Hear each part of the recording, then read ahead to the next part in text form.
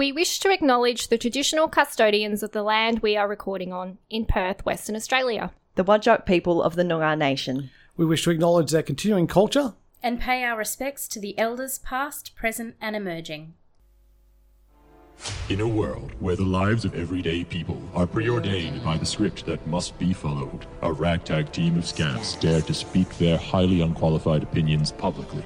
They dare to go off script. Unscripted, the film show. You're listening to Unscripted, the film show. You can't handle the truth. God, I'm walking here. I'm walking here. Here's Johnny. You're going to need a bigger boat. I'll have what she's having. Want to hear the most annoying sound in the world?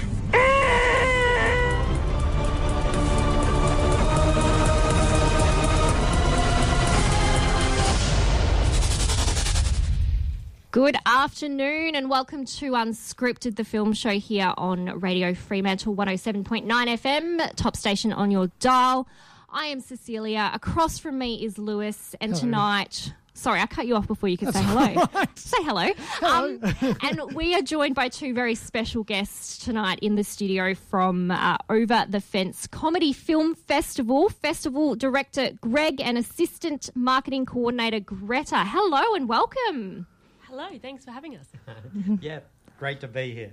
Perfect. We want to know all about the festival, and I always like to start with a good origin story. Lewis, what do you think? Well, I quite like this, having people on the show who have been doing something longer than I've been doing the show, because I started the show in 1999, but Greg started Over the Fence Film Festival in 1996. Wowza. So, and we've kind of been like ships in the night over our careers, because I started in stand-up comedy, and Greg was also curated the Wild West Comedy Festival as well, and I actually judged on the Wild West Comedy Festival one year, because I had a friend who was putting the whole thing together. So it was one of those things like, and I think we've seen each other in passing, but it was actually you came to my door with your day job, and that's how I was like, hey, Greg, let's get you on air. Let's talk about Over the Fence, because it's been a while. Let's get this done, hey? Finally. Yeah. So it's a long history of Over the Fence. So give us a rundown of where it started and where you are now. Okay, so it actually started in 1995. Right. Phil, Jen Kane and I, we got together. He was a filmmaker out of Murdoch University and UWA, and he made comedy films. And they were awesome, right? And I had made my first... Oh, in fact, I was actually at a screening of my film while I was at Murdoch, and it was actually an intense film about the last human being alive on the planet, and she was killing ants on her kitchen sink while she was looking at her dog that was playing around in the garden, but she knew she was the last person on Earth. It was screened at the Film and Television Institute as part of the WA Screen Festival, and my tutor's wife was sitting in the chairs in front of me, and I knew her because my tutor had identified her and da-da-da-da-da. And at the end of my film, she turned to a friend and she said, "But why did he make it?" And it was pretty damn intense. And I went, "Oh, wow, that's a really important question." And I spent almost a year pondering what went wrong in my film such that she asked that question, that important question. And that's when I realised, you know what, I could have said that with an excellent sense of humour, and I would have engaged the audience, and that question would have come up inside of humour. Mm-hmm. And that's when I started toying with the idea.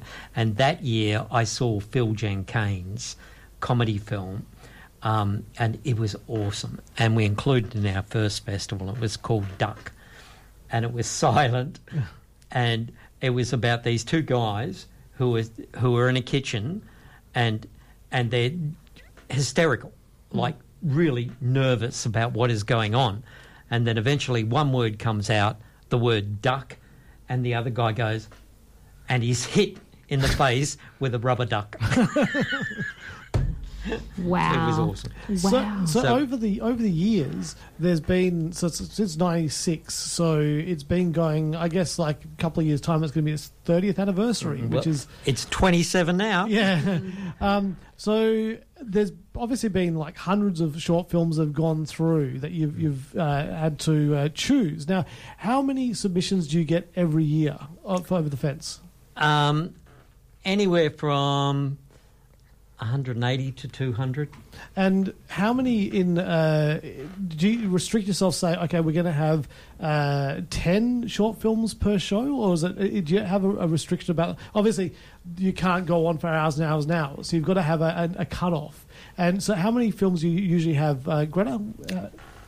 We have a time restriction. We kind of limit it to about 2 hours, yeah. And so obviously that makes it tricky. If there is a film that's really great in its second half or something like that, it does make it tricky when if it's half an hour, something like that, it's not something we can really include a lot of the time. So we do have that limitation on it, which is unfortunate, but we want to make a great show with diversity. So how do you whittle down 250 films to maybe 10 or 15? And that's why we created a world of dark comedy. Because now running 2 festivals, all those entries go in. So dark comedy really pushes the boundaries, whereas Over the Fence is kind of 15 plus. Mm-hmm. We try and keep it kind of neat, calm, enjoyable, accessible. Yeah, that's a great word. Yeah, and that way we get. So this year we have 16 short films. Mm-hmm. In Over the Fence last year we had 14. Mm-hmm. So out of that we got 30 films. And what we also can do now is we can put them forward. So if we see a film that fits dark comedy, we'll put it across to that. Oh, fair enough. And the reason we've got you on today to talk about Over the Fence Film Festival is because it's literally around the corner. And most festivals, when you think the Italian Film Festival, the French Film Festival, all the festivals, they usually will be running over a month, and there's lots of movies and stuff to see. But because it's a short film festival and you're condensing it into just one night of screening it, it means that you see two nights. Sorry, there's a one night and one matinee. So you kind of condense it down to being able to see the whole festival in one sitting, which is really good. Because that's one of the things is we see a lot of films and very rarely, if we see film festival stuff, it's usually as screeners because we just don't have the time to get out there and see it on top of everything else we see. But this is great because we can go and see the Over the Fence Film Festival in one show in a couple of hours. And you've chosen the best day in the year to have a comedy film festival. You've chosen April the 1st, which is April Fool's Day, and it's going to be at Dada Theatre in Fremantle, which is really good because it's very close to Clancy's, and it's just it'd be great to go there, have a beer beforehand, watch some films, have another beer afterwards. Drink responsibly. It's a really great place to go and see it. Now, there's obviously it's a film festival. There's 15 films in the show. Give us a rundown on some of the... Well, obviously, they're all good because they wouldn't be in there otherwise, but... They're the best of the best, aren't they, these ones? You've gone through hundreds of selections and picked these, so... Do they get a little prize or something like that for being picked? Something to say we were over the fence? They get a laurel. Yeah, they get a little laurel to put laurel. on there. Oh, okay. Yep. You know, that they've been selected, Nice. which is always good. That's cool. So, like, official over the, film festival little... Oh, that's awesome. Imagine that. Very cool. And if they go on and win one of the top 3 prizes, so we have 2 categories, best film and most popular, they get another laurel identifying which one they won and where they came in the top 3. Perfect. Nice. And they've come from all over the world, essentially, these. Perfect. Yeah. It's a great lineup, but I'd love to hear a little bit more about some of those films. If there's any that you guys... we can't really say favourite, can we? Because that might be giving away. Just don't randomly, skew it. Just select something and tell us about it. Well, we definitely all have our favourites and we fight for them in the selection process. So that's always fun. I would say probably my favourite is Hubbard's. It is from the US and it's just a really sort of absurd sort of take on a guy's search for his brother's bones, mixed in with a bit of a bizarre ad. It's called Hubbard? It's called Hubbard's, yeah. Hubbard's. It's like you play on Old Mother Hubbard, I'm assuming? Yeah, I think it's probably something to do with that. Right. But yeah, it's been interesting. We have quite an age range in our selection process, and you can definitely see the different generation sense of humour, and I think that's valuable that we're able to select films that cater to all different types of senses of humour and that kind of thing. Absolutely. And that's one of the things I like about it, because I have seen some Over the Fence in the past, and I can't put my finger on it because it's been around for so long, and obviously I see a lot of things, so I forget like specifics. But I do like the idea that if you're watching it and something isn't particularly your sense of humour, it's only there for like 10, 15 minutes and then you're moving on to the next thing. So there's always going to be something that will really appeal to you in the lineup. And the fact that you're... the prizes are based on the vote of the audience is really important. And it's not just playing here in Perth either. It's also on the same day is playing in Adelaide and Melbourne as well. So when they're doing the voting, does that mean that it's going to get voted on here in Perth, in South Australia, in Adelaide and in Melbourne, and then all the votes get collated and then a winner comes from there? Yep. That's correct. And we actually go on national tour after April 1st. Oh, right. So we're going to be screening. We currently have Darwin, Coober Pedy, Sale, Ballarat, and there's more venues coming. Well, I'm very glad to hear that, because those places definitely need comedy. I think the world does. Yeah. It's serious. But yeah, that's fantastic. Well, thank you guys very much for coming in. Really appreciate it. I've been every year I go, oh yeah, Over the Fence is coming up. We really should do something about that. So I'm glad that this year we managed to do that. Where can people go to find out more information and to buy tickets? Please go to our website. We've got a website, Instagram, Facebook. We've even got a TikTok. We've branched out. But yeah, the website has the ticketing details, all of that kind of thing. We would love to see you there. Excellent. And you've also got merchandise as well. You're modelling a lovely Over the Fence T-shirt with your mascot Stompy on the back, who's a big dragon-like creature, which is dinosaur-y. Yeah. Well, dragons and stuff are cool. Yeah, no resemblance to any other giant creature of a similar sort.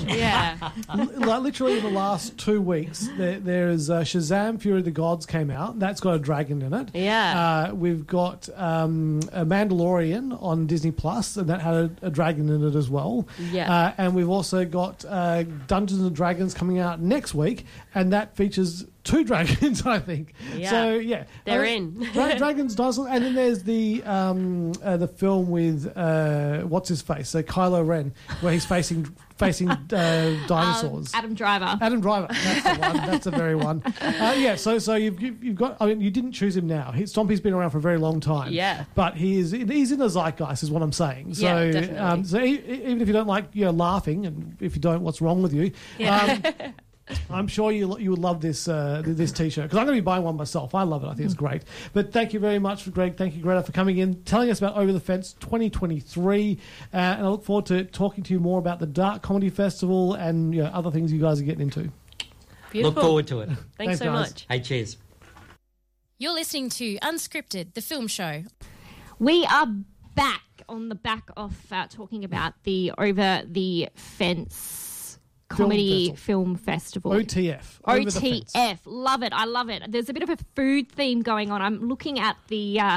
I know we've spoken about it in detail, but there's one called Almonds. The synopsis is, all hell breaks loose when a man's girlfriend wants to share in his lunch instead of ordering her own. Oh. Man cow, demon of the cream.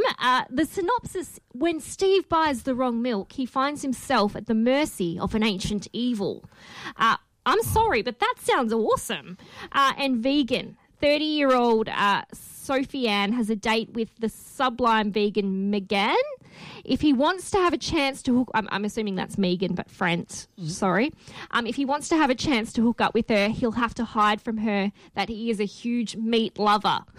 Nice. So I just noticed that little trend, but there's more than just food on here by the looks of it. But yeah, there's some really diverse entries. A film which called is great. My Mother is a Cricket Bat. Oh, I did not see that one, but that sounds very funny. My Robot is a Refugee. Kiwi Hunter. Oh, Kiwi Hunter. It sounds really good. But yeah, it's one of the things that we haven't had a lot of people on to interview them recently on the show. And before we used to play music on this show years ago. Yes. And when you'd interview people, it was easy because you'd interview them and then you'd like have a chat in that break with music, and then. But now it's kind of like we had to kick our poor guests out. Be like, get out. So hopefully they don't take too much offense to that. But I think it's great. We should get more people on the show. Yeah. To talk about these things. I'm going to be buying my tickets tonight to Over the Fence because I want to go and see it. And I want to go and see it. And, so do I. Greg was just showing us through the poster. The poster of it. Great. It's very cool. Really good. Yeah, that's going to be good. And we get to be peer judges as well if we go. That's like the most exciting thing I've ever been a part of. It's like people make this stuff and they think we're peers. No, how exciting. I feel like it's the Oscars and like we're part of it somehow. But we moving on, we do have films to talk about. I have a film called Living, which did come out last year.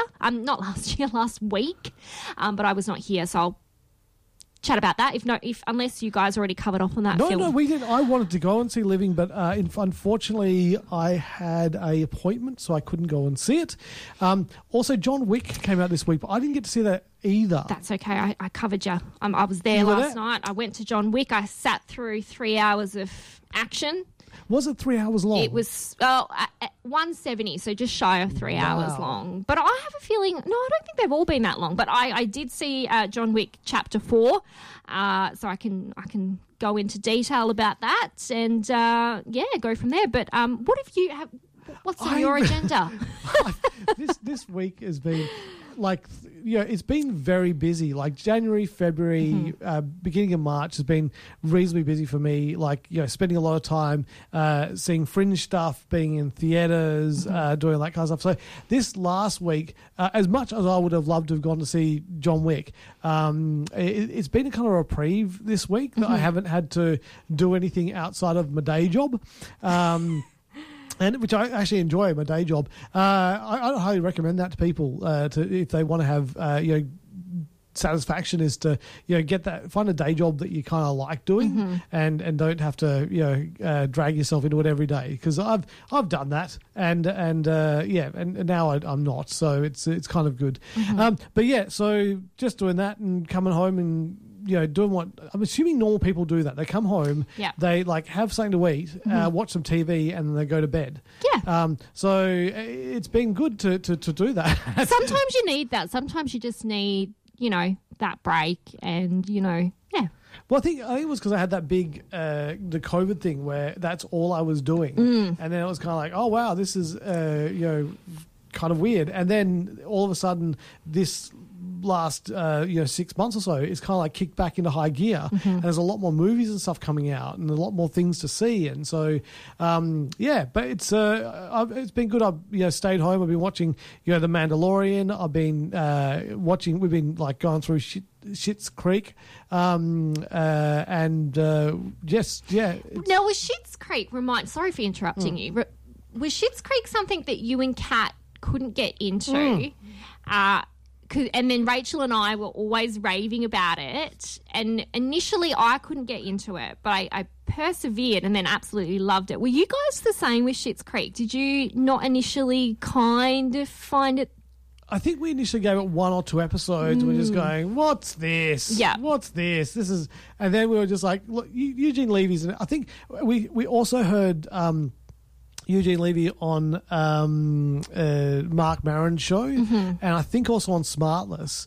And we're just like, we really have to revisit Schitt's Creek and give it a try.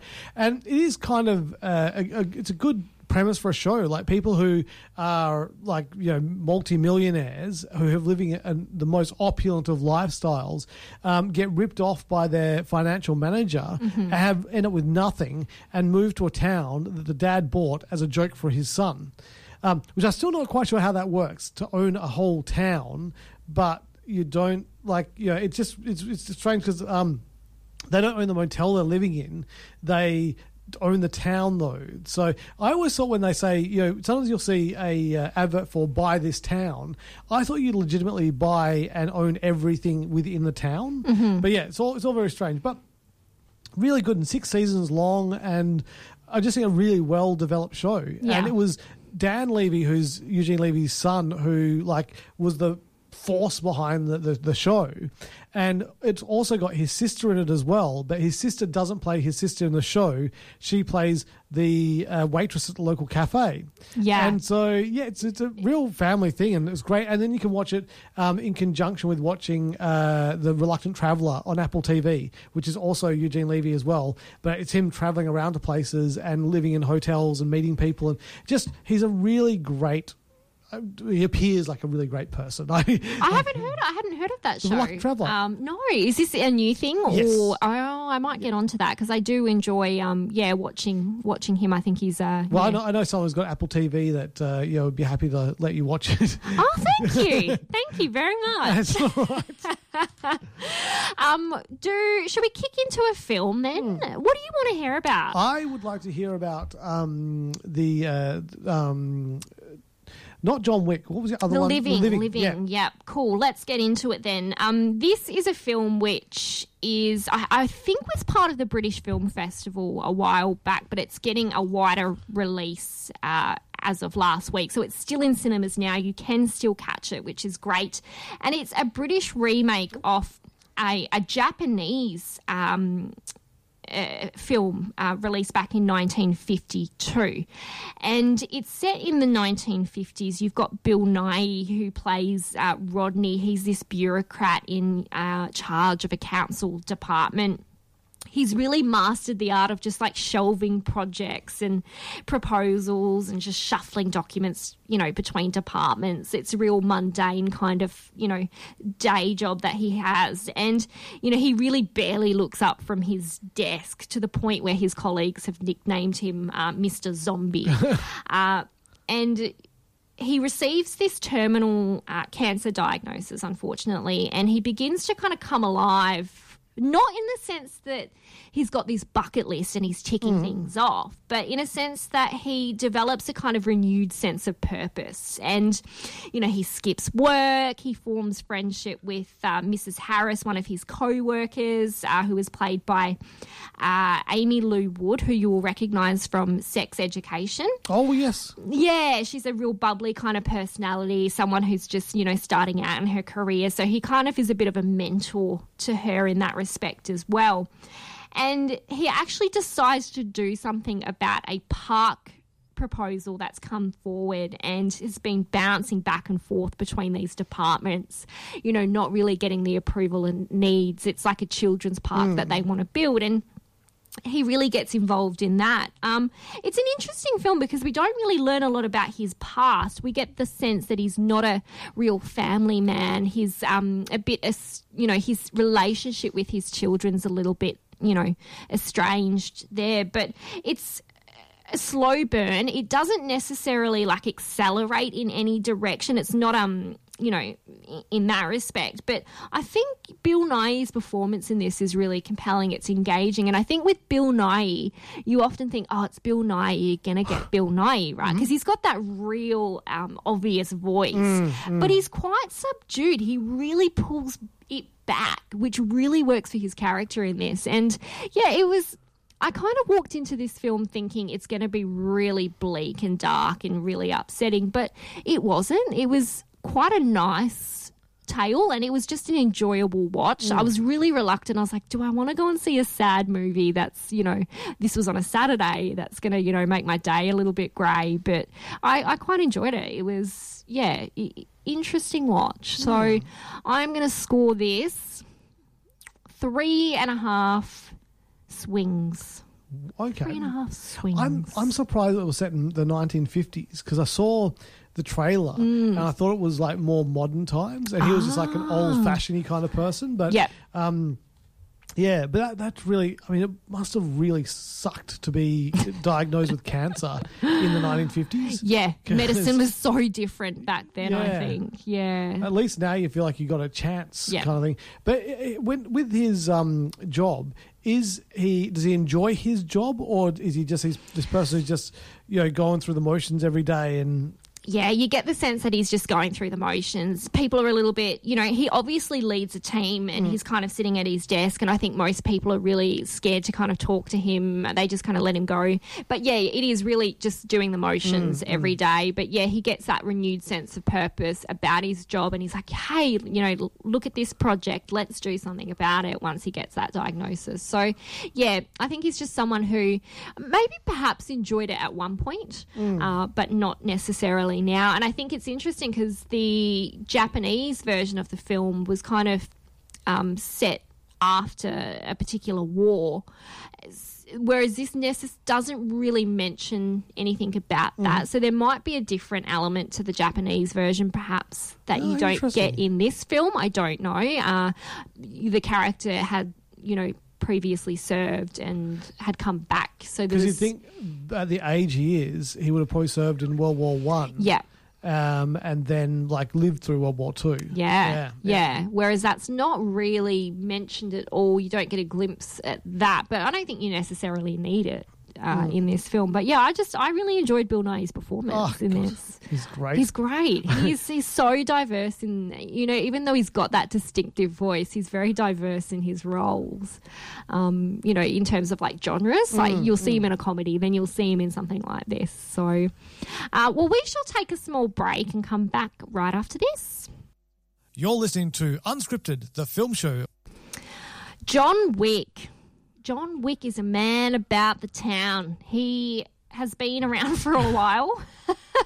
I remember when the first film got released back in 2014, and it was an action, thriller film, and everybody loves Keanu Reeves. So, of course, you're going to go and watch this film. But the story of John Wick really is that he's a hitman who is forced out of retirement to seek revenge against men who killed his puppy, which was a final gift from his recently deceased wife. Because this is the third John Wick film? This is the fourth chapter. We are in the fourth chapter of John Wick at the moment, released in cinemas today. Because the first one was the dog dies, so he went nuts. The second one was getting his car back.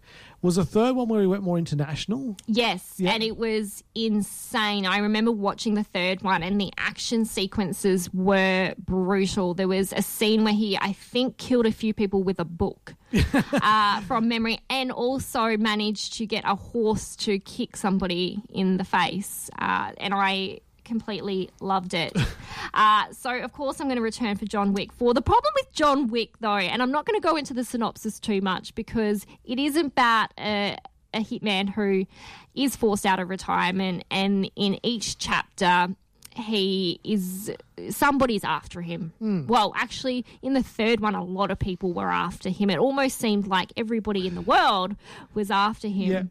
And it kind of got to the point where it was so far-fetched that you laugh at it, at how bizarre it got, because I remember there was a hit put out on him, and I think he was only safe at this particular hotel where you can go in and you can get some kind of reprieve.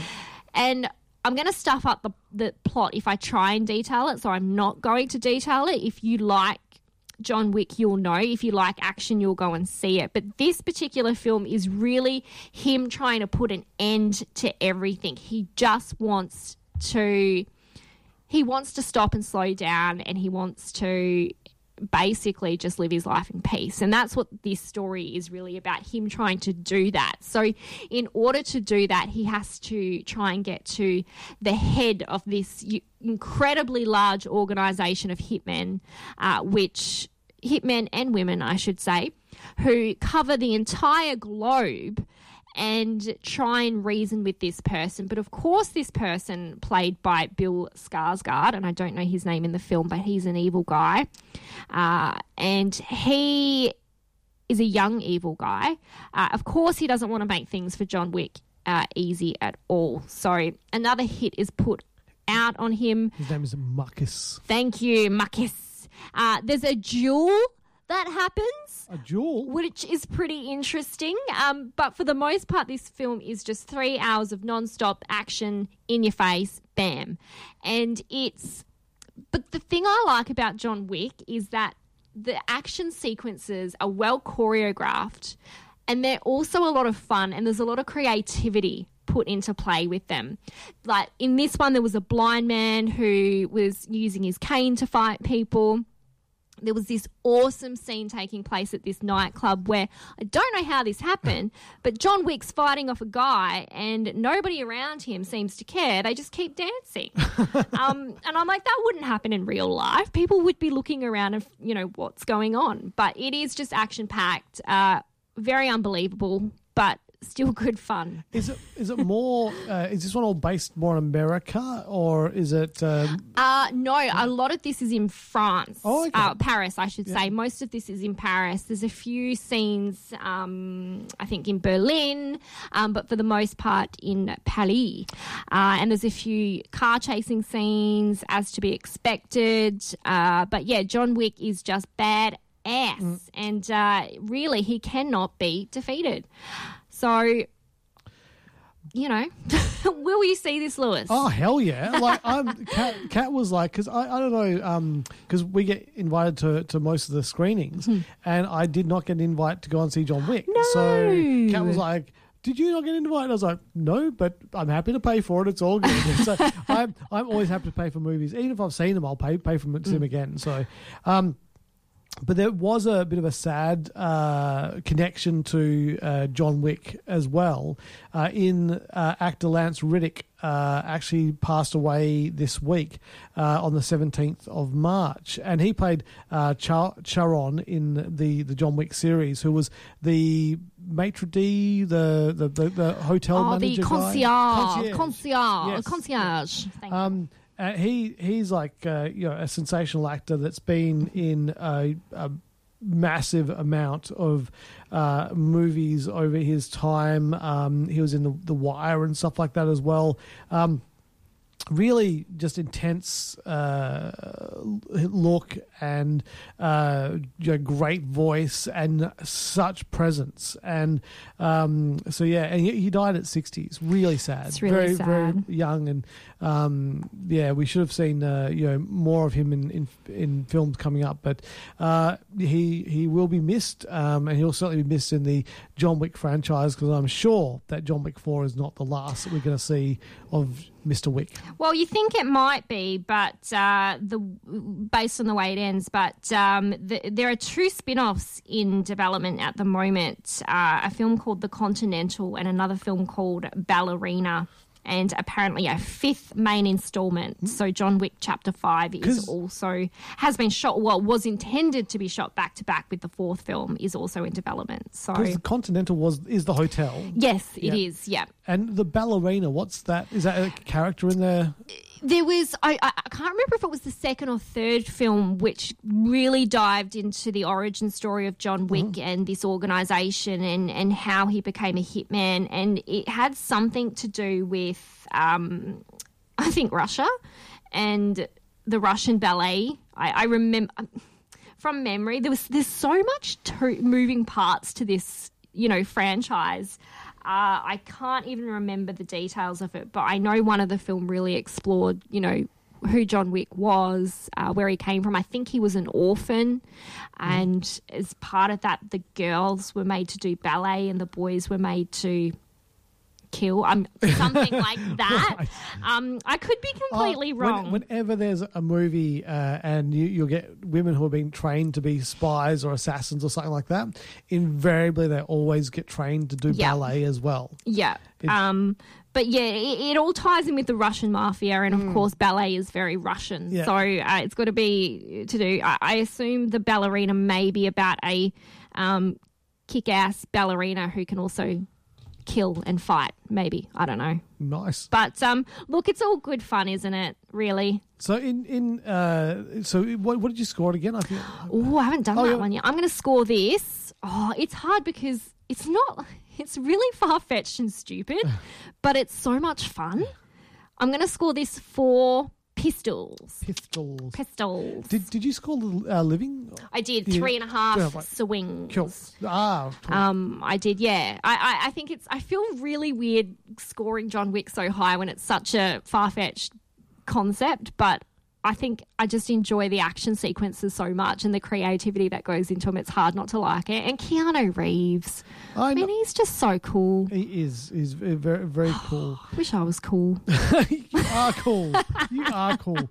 Definitely the coolest thing on this show.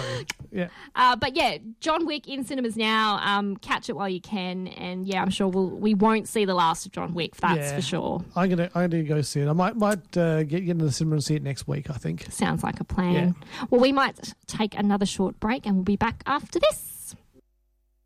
You're listening to Unscripted, the film show. You are indeed listening to Unscripted, the film show. We have run out of films to talk about. But, never fear, because we've always got something to talk about. I've been rewatching because Kat and I put a TV in the bedroom. Yes. And we got it's a 4K TV, and we bought a 4K player. We hadn't had one of those before. So while physical media is still something you can actually buy, we went and bought some 4K Blu-rays to watch. And one thing that we made sure that we got on 4K was Star Wars, because I had it on VHS, so I got it on DVD, I bought it on Blu-ray. God forbid I do not have it on 4K as well. The weird thing is, we started, because Kat was like, okay, how are we going to watch this? Because with Star Wars, you can start with the original trilogy, 4, 5, 6. You can. And then you can go back to 1, 2, 3, and then you can watch the sequels, 7, 8, 9. Or you can start 1 through to 9 and do what we're doing, where you're also going to be putting in the Solo movie and Rogue One as well. So you're watching that Skywalker storyline through those 11 films at that point in time. But the prequel films have always had that it looks a bit crap kind of thing feel about to it. Yeah. Because George was trying to be experimental, and there wasn't a lot of sets, so most of it was green screen and stuff like that. But the upscale with 4K actually makes it look all right. Which is weird when there's a film before you watch it and go, oh, that's a bit ropey. Yeah. And then you watch it and go, wow, this is good. So it's a high frame rate 4K, and it just seems to improve the quality of the picture of the Star Wars films. So we've watched the first 3 now, and we enjoyed them. I mean, it's like, it is what it is. Mm-hmm. But being that you're a younger person, young age, do you enjoy the prequel Star Wars? Like, are they your Star Wars, or are you more like the original trilogy or the sequels? Which are yours? I mean, I think the sequels I know more because that's what I was probably introduced to. But, I mean, having gone back and seeing them all, I mean, I don't necessarily have a preference, to be honest. I think the world in general, the Star Wars world in general is really fun. And, I really loved seeing the films, The Force Awakens and then, the Solo film as well. I think have all been really fun. I haven't really branched onto any of the other media, so like The Mandalorian and things that you have available to you because I don't know, I've just never, I wouldn't say I'm a fan. I like Star Wars. I'm not a fan. Yeah. But, interesting.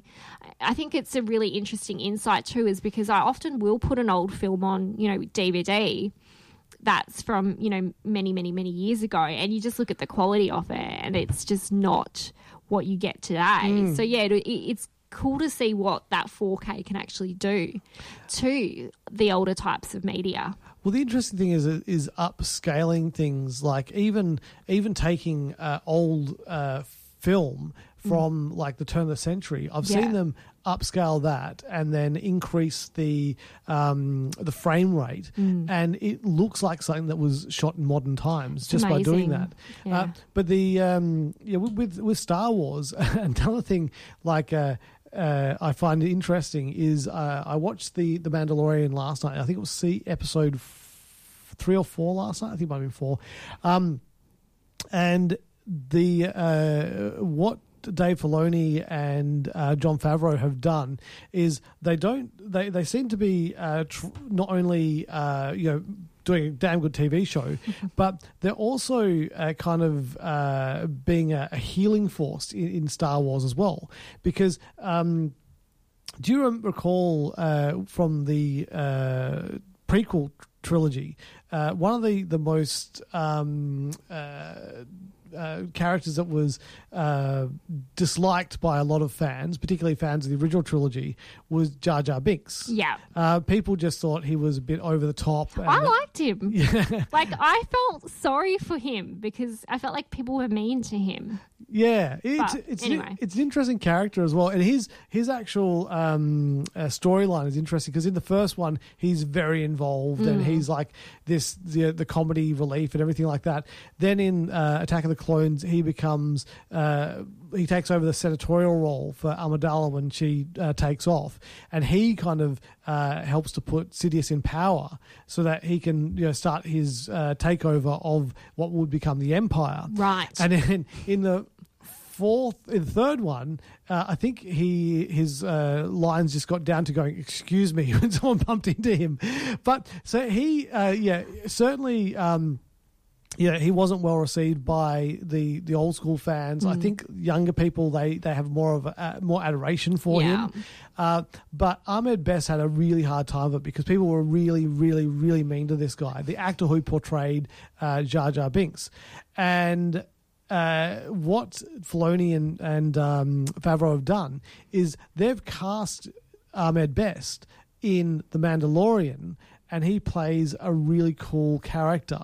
Aww. And so they're kind of, it's kind of giving Ahmed Best a chance to enjoy being in the Star Wars universe and, not be reviled for a character that he portrayed. And I don't think people should revile Jar Jar. I think Jar Jar was, served his purpose. He did. And, I like that. I think that's a nice, little story there to know that he's got that. But I mean, why would you even go after an actor anyway who's portraying somebody? People can be, but people are. This is the world we live in. People are silly sometimes. Exactly. They are silly. I did hear some news though about potentially Quentin Tarantino making a new film, and we've always heard this that he'll make 10 films and then retire. And Once Upon a Time in Hollywood was his 9th film.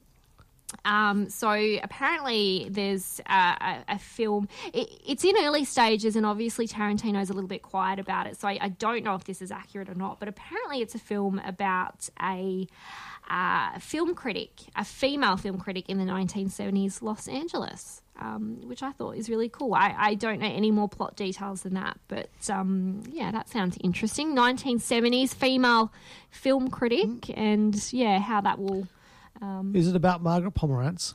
No, it's not. Apparently it could potentially be based on legendary critic, novelist Pauline Kael, someone who Tarantino has deep respect for and as an inspiration. So perhaps it could be. But it is early days yet. But I always do get a little bit excited when I hear news that Tarantino is working on something new. I just realised something. I do actually have another film to review. Yes. Yes.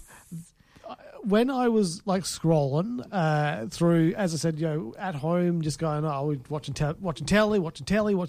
Let's watch something else other than Schitt's Creek. There must be something. Did a scroll of the what's new on Netflix kind of thing, and I went Clerks III. What the? Clerks III.